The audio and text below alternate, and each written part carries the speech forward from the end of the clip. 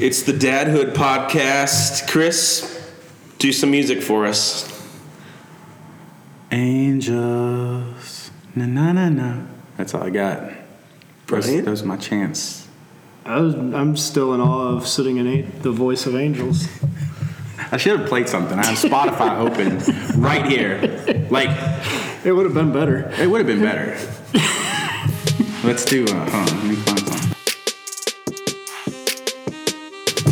Welcome to the DADhood podcast. I'm Matt. I am Chris. I'm the master of this thing. I'm Brian. I'm the brain. Here we go. I'm not a master of anything. Well, now that you guys said who you are, let's start this thing off by taking a moment to describe each other. So Chris thinks he's the master of this thing. Brian, who would you say Chris is? I would say Chris is the guy that makes everything look good and is definitely the idea guy, but doesn't know how to accomplish any of it. You should take that back. Knows how to accomplish it, just doesn't know how to do it. Which is like synonymous. Right. I disagree. Okay, you all are exactly right. Okay, now it's my turn. Chris, I often describe Chris as the person who, if you opened a bag of tropical Skittles and you spilled them on your dresser, those are the colors he chose to wear that day. Yes.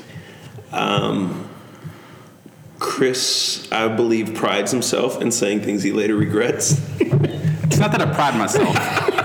Let's. Hey, you don't get to comment. It's a filter problem. And it is also one of the most sincere, good friends that I'm glad is in my life. And really, he sat on and wrestled with this idea of more than for years. And so, pretty excited to be on this journey with him. He's good at drawing pictures and good at staying up late. Oh. And takes way too long to make a cup of coffee, but it always tastes good. Yeah, I'm not doing that Keurig stuff or that whatever you do at your house. I do, while there's kids climbing on my shoulders, quick, just dump coffee in a filter. That's what mine's called. Yeah, you got a lot more kids than I do. A couple. Yeah. All right, Chris, who's Brian here? Brian is my filter. I cannot tell you over the past few years how many times I've sent him a text and said, "We need you to read this and check it and make sure that it's okay." Most answers are no. Let's change some words around. He's also... Man, we've had some really good times at Mellow Mushroom. True. Or we used to. We haven't done it much because... We never had good times after Mellow Mushroom, but we always had them at Mellow Mushroom. Yeah, that 2 hours. That was fun.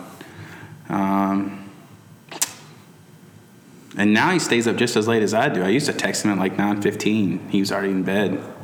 So now we can text at 1 in the morning when I've got something going through my head. So it's good. But he's my filter overall.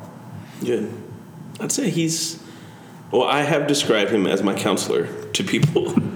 He's my cheaper therapist. Here's a question. Is your therapy bill as much as mine? No. Okay. No, but I have a real therapy bill with the guy I go for maintenance checks. And then I have Brian, who's just my constant therapist. I'm known to be a little emotionally unstable at times. And Brian's just kind of an anchor on that stuff. I feel like he anchors a lot of people. Yeah. I could buy him a house near Valhalla at this point.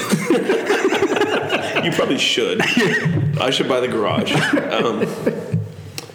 Great at details, great at thinking through things, but is just kind of a steady presence that is, just vital. Both these guys are pretty awesome guys.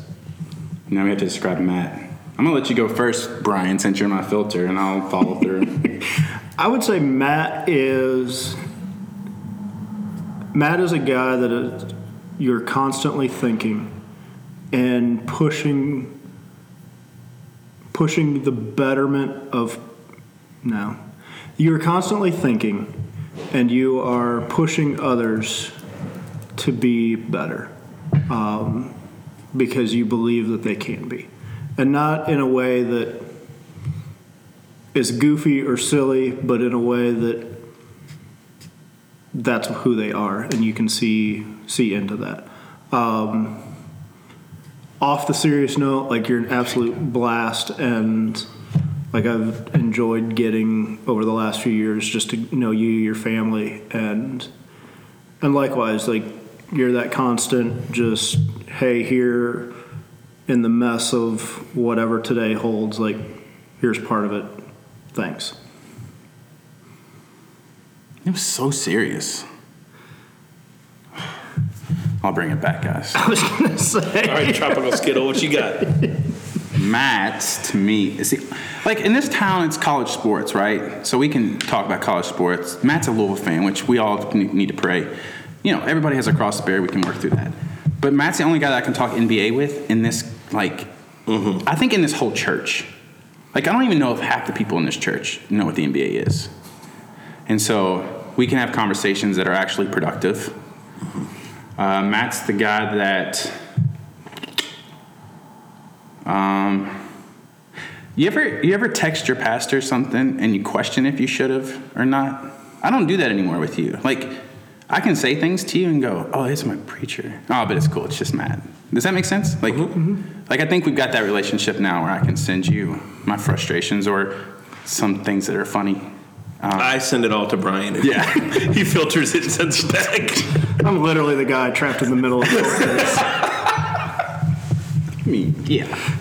But yeah, and Matt, and I think since you did a serious one, I'll do one serious one. I think Matt, the last 8 to 10 months, has taken on this role, and we've told him this, of not being apologetic about what he says, not being apologetic about the issues that he feels important about, especially when you're a white guy standing up to people talking about racial reconciliation ideas. Like, that's got to be tough in its own mind to be white and doing that and having people trust you. But, you know, he's learned how to do it unapologetically, and it's been an interesting transformation for him in the last 8 months safe to say?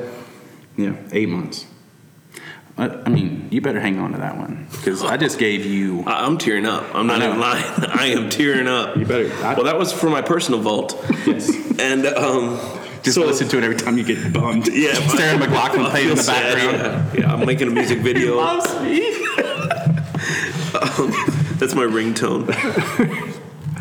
Well, we are the three guys leading up leading up Dadhood.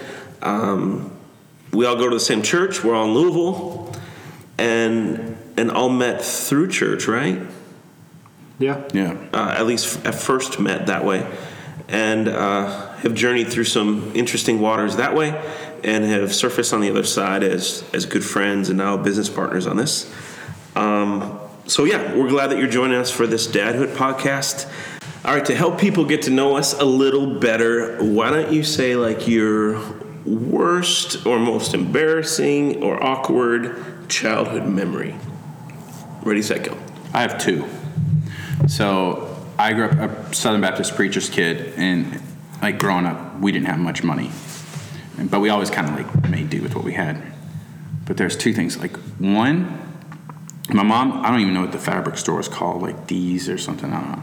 She would buy fabric, and there was a lady in our church that would make my clothes with it. Oh, it was embarrassing. It's like, and it was always that weird fabric, like, it looked like the drapes that you'd have on your windows with, like, the planets. Yes. Because Mom, I guess, thought it was cool. I remember getting shorts made.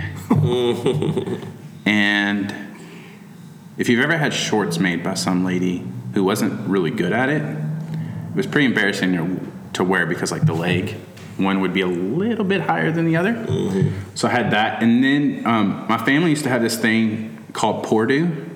When you're poor, it'll do. And so it was this macaroni thing that my mom would fix a lot. Macaroni and cheese and meat. Ooh. Yeah, I mean, it was just like whatever, the cheap stuff you could find. Poured it into one thing, and that's what you would eat. So yeah, it was pour do. I feel sad right now. Well, if you want to feel sadder, you remember those little bread loaves that were like the mini versions? Yeah. That's how we made our pizza when I was growing up. Like, Mom would put those out, and she would disguise it as, hey, you get to make your own pizza. It's not making your own pizza when you can only put one pepperoni on each of these things. Right. So that's what we did for pizza growing up. My mom she made me a pair of Zubas, those striped like wrestling shorts. There were shorts? I thought they were pants. They were supposed to be pants. I don't know if there was not much fabric or what, but she made them, and they were Viking purple and yellow.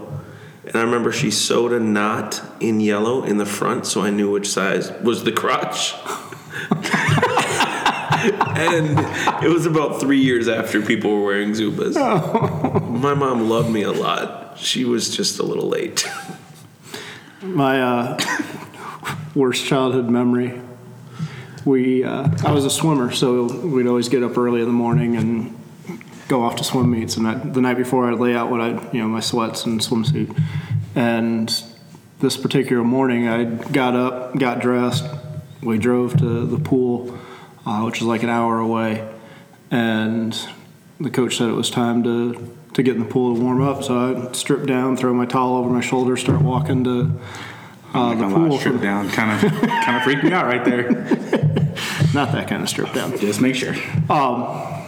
Throw my towel over my shoulder and start walking to the pool, and everybody's looking at me. And I got to the doorway of the gymnasium and looked down and realized I never put my swimsuit on. I was still in my underwear. I knew that was coming.